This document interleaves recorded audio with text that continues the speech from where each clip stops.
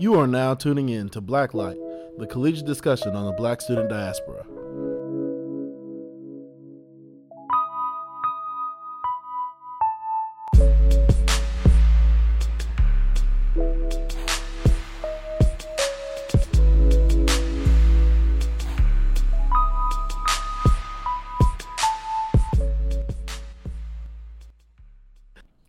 What's up, guys? It's me again, Leon Humphrey Jr., and you are tuning in to Blacklight, the collegiate discussion on the Black student diaspora.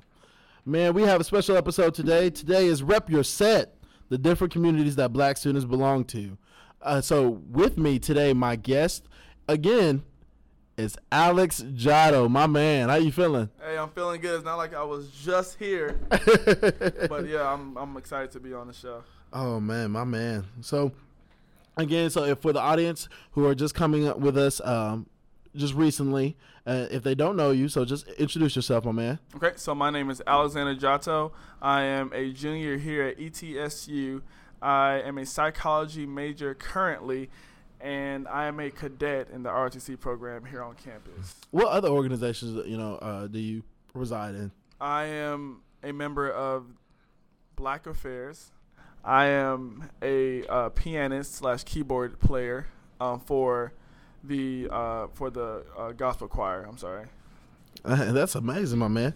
So today we're going to talk about the different communities that Black students belong to. And by different communities, we can also say different organizations, because these organizations are one of the key things that actually keep Black students not only here on this campus, but keep them busy. Keep students involved in everything, especially impacting other Black students on this campus. So first off, what we can do, we can identify the culture of Black students here on campus. What cultures do you think that Black students usually reside in on campus? Well, I'll say most of Black students are either athletes, they're in Black Affairs, gospel choir, things like that. Definitely the NPHC fraternities and sororities. National Pan-Hellenic Council, Yes. the council historically African American fraternity sorority life that was meant to service African Americans throughout the whole country. Started with the organization, so Alpha Phi Alpha Fraternity Incorporated in 1906, Alpha Kappa Alpha Sorority Incorporated in 1908, Omega Psi Phi Fraternity Incorporated and Kappa Alpha Psi Fraternity Incorporated in 1911, Delta Sigma Theta in 1913, Phi Beta Sigma in 1914, Zeta Phi Beta in 1920, Sigma Gamma Rho in 1922, and Iota Phi Theta in 1963. And of those organizations we have here on ETSU campus is Alpha Phi Alpha, Alpha Kappa Alpha, which recently came back, Right. Phi Beta Sigma, Zeta Phi Beta, and Omega Psi Phi. We used to have Kappa Alpha Psi and Delta Sigma Theta, and we used to have Iota Phi Theta, just for a little tenure. So, Right. And so other organizations kind of encompassing, or actually not just organizations, but we can talk about the communities. When it comes to culture, usually when it comes to culture, people think, the culture as in race, ethnicity. But also you have to think about the culture of the way things are done, the way people see things, focus. When they had asked, what is the culture of your organization or the culture of your business? You know what I'm talking about when it comes to that. With that situation, with these groups, what do they do for African Americans here on campus?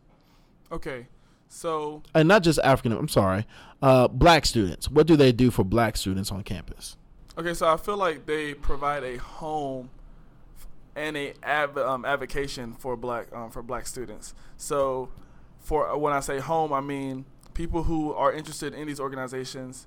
That's a brotherhood or sisterhood for these people, and then people who are not can also still be influenced by those organizations through their service to the community. Does that make sense? Mm-hmm. So, when we go back to culture, every organization has its own culture. Every organization has its own history, and not everyone belongs in the same organization.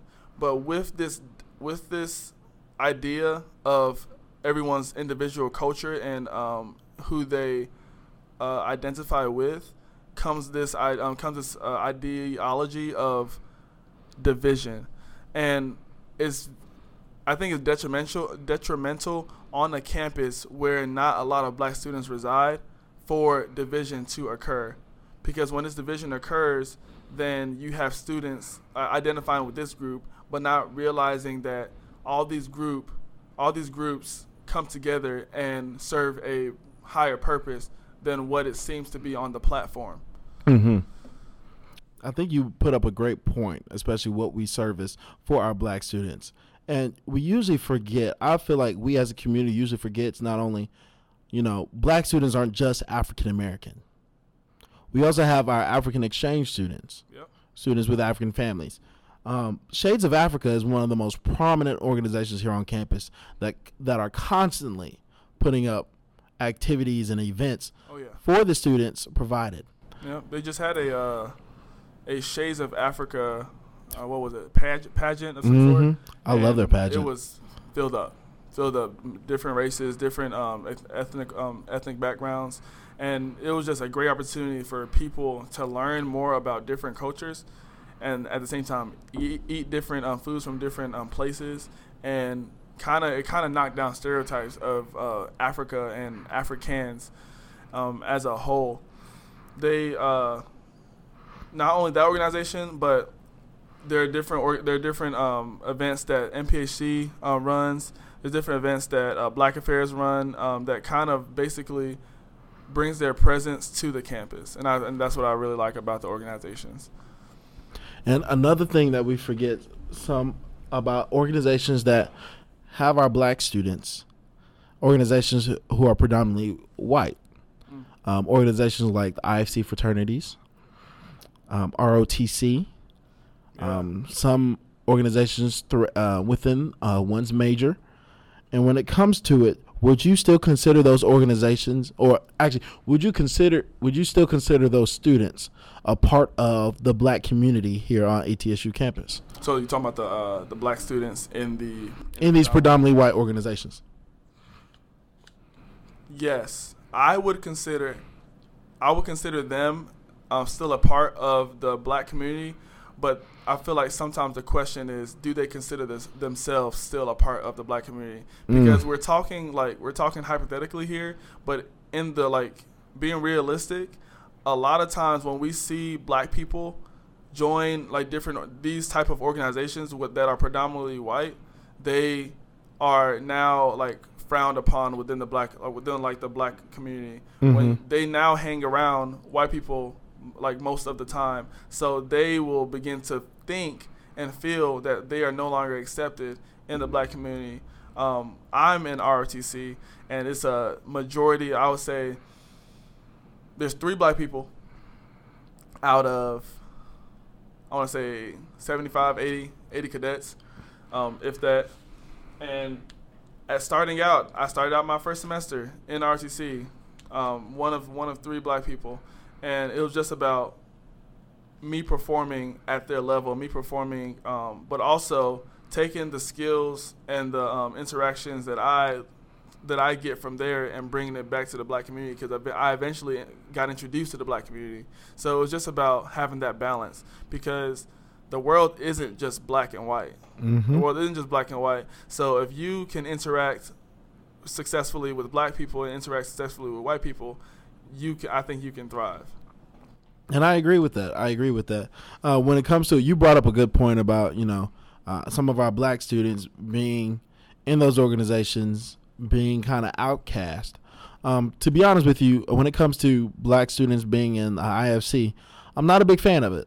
I am a part of the National Panhellenic Council, member of Phi Beta Sigma Fraternity Incorporated. And sometimes it still kind of grinds my gears when seeing some of our students, join these IFC organizations with brothers who I feel as though doesn't really back them up.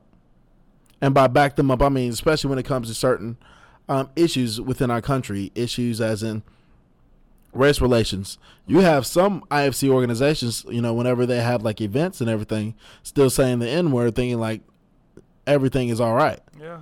And that's one of my biggest, and especially when it comes to being in an organization, especially historically didn't really were too keen about having people like us in their organizations. Yeah.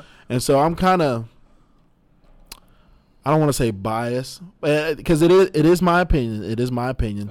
And there are actually amazing black members in some of these IFC organizations. Now, don't get me wrong. I'm not saying that I don't like them. I'm just saying that it kind of hurts, seeing those black students in those organizations like that. Yeah. But sometimes I do see why. I had talked to one of the members of one of our fraternities here at IFC, and he had completely told me when he got to campus, he didn't know much about the NPHC. Same. When I grew up. My dad was a Sigma, my mom was a Zeta. Like, I already knew about Greek life, and I knew what was expected of Greek life, what everything had to deal with, and I made my decision there. There are a lot of black students who don't know about Greek life, especially historically black Greek life. When they come on campus, they hear like, you want to find a brotherhood, you want to find a community. Like, let's go Greek. That's the only thing that people hear about. And then when it comes to finally going Greek, you hear, okay, how can I go Greek? Oh, you can go to Rush Week. Yeah. some of the black students would be like, Rush Week. Okay. Let's try it. And then they sit in one of the meetings just uncomfortable. Oh man, I remember walking in one of those meetings and some of the black students, you could tell that they were actually looking for the NPHC. Yeah. And I remember going in there and just looking, and they were just like, where they at though? Where they at though? Yeah. And so luckily I had friends within the Panhellenic Conference, which is this predominantly white sororities. Mm-hmm. They had went up to them and were like, if you all are looking for the NPHC, they do things differently. Yeah. But sometimes we don't have that help in Panhellenic and IFC. Mm-mm. A lot of their members not really, how can I say, aware of different cultural aspects. Yeah. Now, there are a lot of their members that are definitely qualified, and there are great Greek members in general, as in society and as a whole in general. Like, I love them to death. But there are some members of those organizations who I feel don't appreciate being a fraternity or sorority member the right way, and also just don't appreciate people in general. I think it goes back to what you were saying about how you were brought up and raised in a family of Greeks. Like, your father was a Sigma and your mother was a Zeta. I think sometimes, like you said, for these people who go completely opposite of what you would go if you were in their position, do that because of how they were brought up. A lot of people were surrounded by, by white people. A lot of people were surrounded by like people like, Sigma Chi. Like, they were surrounded by they were in this environment that would suggest, hey, when I go to college, this is what I'm going to do, or I'm going to do something similar. Like, you got black guys who are in, different, like, private schools, things like that. Like, so would you say, like, the black people being considered Oreos?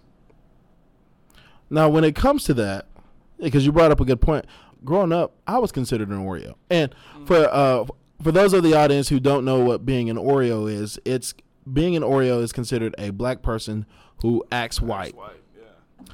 And you could be called an Oreo from your black peers and your white peers.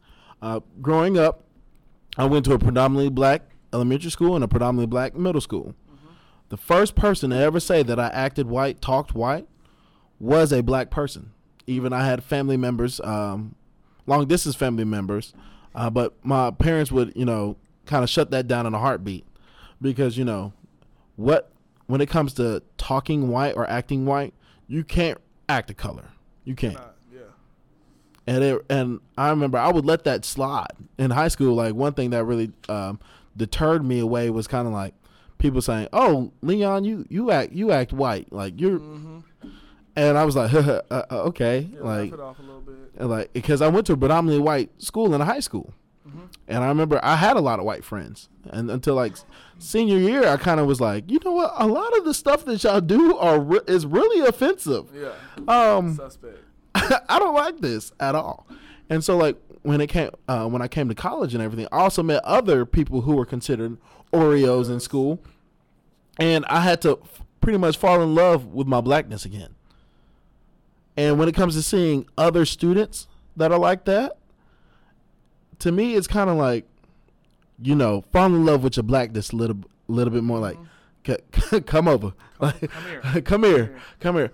But again, there are some black students that are, how can I say, they're like really comfortable with that, and they may let stuff slide, but that's up to their discretion and everything. But sometimes I feel like they could use their blackness to, how can I say, obtain. They can use their color for so much more influence than what they have available to them right now. I feel like, like, in my opinion, doing something like that is a form of like culture appropriation. I feel like in some aspects, like when it's already good, like in certain situations, it's already bad enough that some white people feel entitled.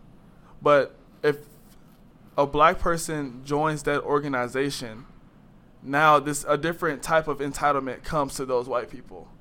Like, now they feel, okay, now he's a brother. Now we can treat him as such. But although he is a brother in your fraternity's eyes, he is not a brother. Like, you don't share the same background. You don't share the same history. So certain things you cannot do or say, despite the fact that he is a brother. So I feel like sometimes people want to appropriate it as if they now have ownership of that person, have ownership of that culture, because they're now part of your brotherhood. Now, what about when it comes to a white person joining a black organization? So because me being a Sigma, I have numerous brothers who were white. I have 2 white Neos. My LB, my line brother, he's white himself. And if you all do not know what a line brother is someone who had joined the organization the same time as you in the same chapter. And so, and I love them to death. And those guys have been amazing when it came to representing our chapter, representing our chapter and everything.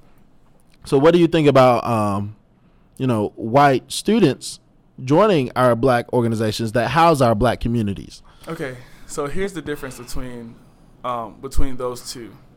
When a black person joins a predominantly white organization, they have to now live the culture values of that organization. But these are the same culture values they already live in their daily lives, living in a country that is predominantly white.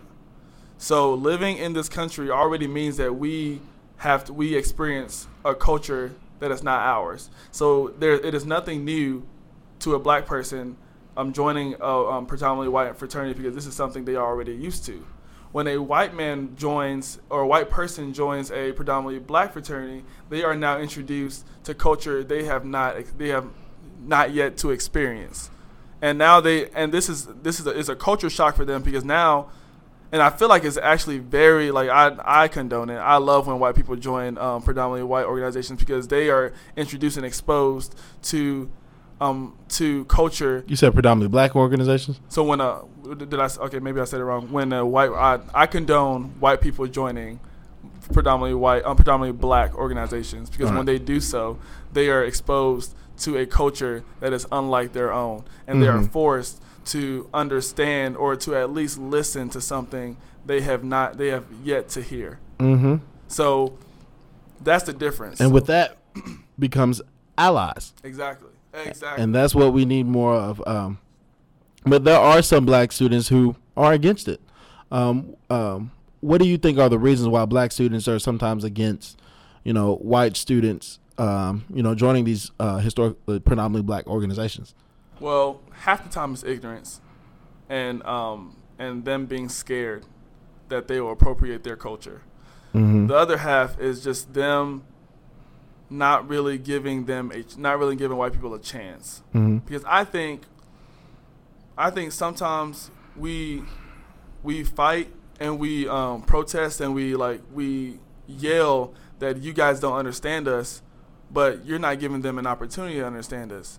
Mm-hmm. If you go through a process, a process in which you are given the opportunity to understand someone else's culture, that's one step and one more person that you have on your side in understanding your struggle. That's a good point. All right, so when it comes to like all of our black organizations here on campus, are we unified? Do you think we're unified? I don't think so. You don't think so? I don't think. Is there any cohesive like thing that we're not anything that we're not doing to where like it would help in the cohesion of our campus community? I feel like there's a lot of division. Like I feel like it's in various places. I agree. Black people and Africans have there's a divide there. Yes. And then there's already a divide within black people in itself. So you got black people divided, then that group of black people divided with the Africans. Like me personally, I am African American, but I am like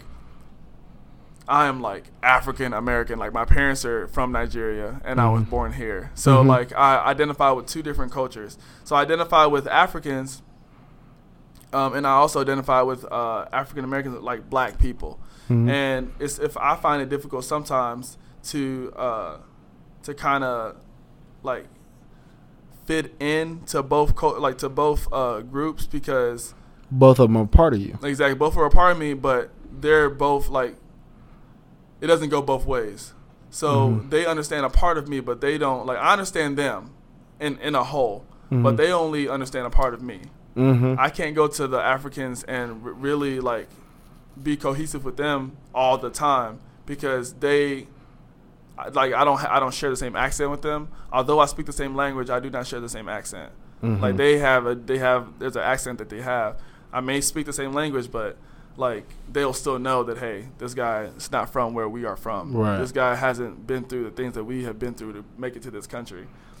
Then same thing with African Americans. I speak very fast, especially when I'm nervous. I speak very fast, and this just comes from the language that I was born to speak. And there's some parts of me that they will not understand because they don't know. So back to the divide. I don't know. I don't necessarily know why the divide is there, but I think it's maybe because of that reason I just told about myself. Because we don't understand each other. Exactly, because we don't understand each other. So maybe that's why the divide is there. But in terms of within the black community, I just feel like people take different organizations and different social stances, and take it to the head and say, okay, since that guy has a different opinion than me, then we can no longer be friends. Although we have the same colors, although we have the same skin color, he has a different opinion than me, so now we cannot be friends. He looks at life differently, and he has different perspectives on society and on policy or on whatever it may be. So now we no longer may be friends. For instance, let's say someone in black affairs, he's pro-black, and then let's say someone in Shades of Africa, pro-Africa. They have different opinions about America because they come from different places. So now they believe that they can no longer be friends, when that's not the case. I'm learning in philosophy class that in order to be objective, you need different people with different biases to come up with the best conclusion possible. So you can you can never make progress without adversity. You can never make progress without argumentation. So that's just what I think about it. Oh, thank you, my man. Well, what do you think is what about the divide that you had stated within the black student community, as in like the African Americans, not so the students who are born of African parents, the students who were born of black American parents. Where do you think the issue lies with them? Because do you believe that they are also divided as well? Because I do. I honestly divided. I feel like, especially in this day and age, a lot of people join organizations or like just do stuff mainly for what we say for clout. So when someone when someone says that they're doing something for clout, they're doing something for attention, for views, for appreciation, for whatsoever. And when it comes to that, I believe that's the wrong reason, because I feel like we should join these things because we should be motivated to do more, to be to be a part of something bigger. Yeah, I agree.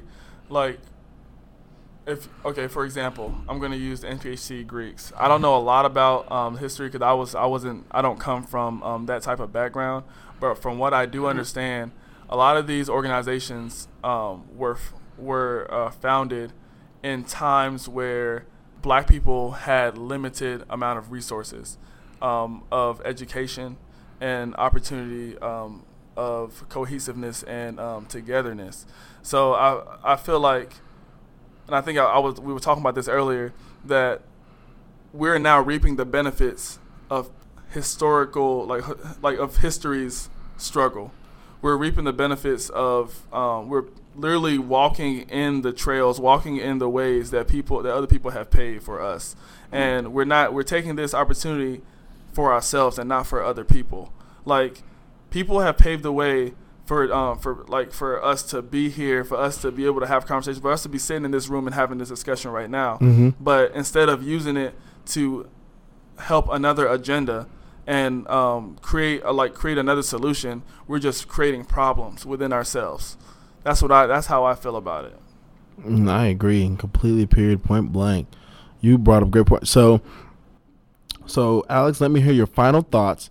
What is your advice for students who are in these different communities on how they can be unified with other organizations within our Black community? How can we find a more unified Black community here as a Black student on ETSU's campus, or a predominantly white institution in general? Okay, what I'll say is, as an individual, figure out yourself. Know yourself before you want to be a part of something bigger than yourself. You cannot contribute to something bigger than yourself if you cannot help yourself first. You cannot help others unless you can help yourself first. So before you want to make a difference, before you want to bring others together, you must be cohesive within yourself. You cannot, then that's why the divide is there, because people don't even know themselves. People are joining organizations they have no idea about. You can't, you need to know your information. You need to know the history behind what you are doing before you put 2 feet into it. Because a lot of these organizations could not have happened 100 years ago. The fact that we are here today and that we are participating in these things is a blessing, first of all, and we should use it and use it for the betterment of others. Use it for the betterment of itself. We should of our community, exactly. Yep. of the community. So that would be my main advice. Be, as an individual, help yourself before you try to help anyone else. Before you judge anyone else, be self-judging. Understand yourself, understand where your opinions lie and where your perspective is. Then you can analyze the problems within your community. All right. Now, how can faculty and staff aid in the unification?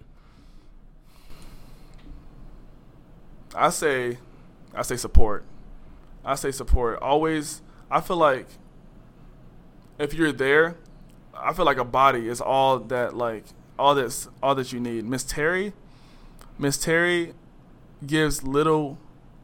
She gives when she gives an opinion, everyone knows she's giving an opinion. Right? I'm not gonna say she doesn't talk, but when it comes to things that happen in the organization, she allows us to come to conclusions to our problems. She allows us to fix our own problems and to plan most of our events. She's there to advise. She's there to advise. So it's a difference between being an advisor and being an administrator. Being an administrator means you are face first, you are ahead of the whole thing. You are the thought process, everything.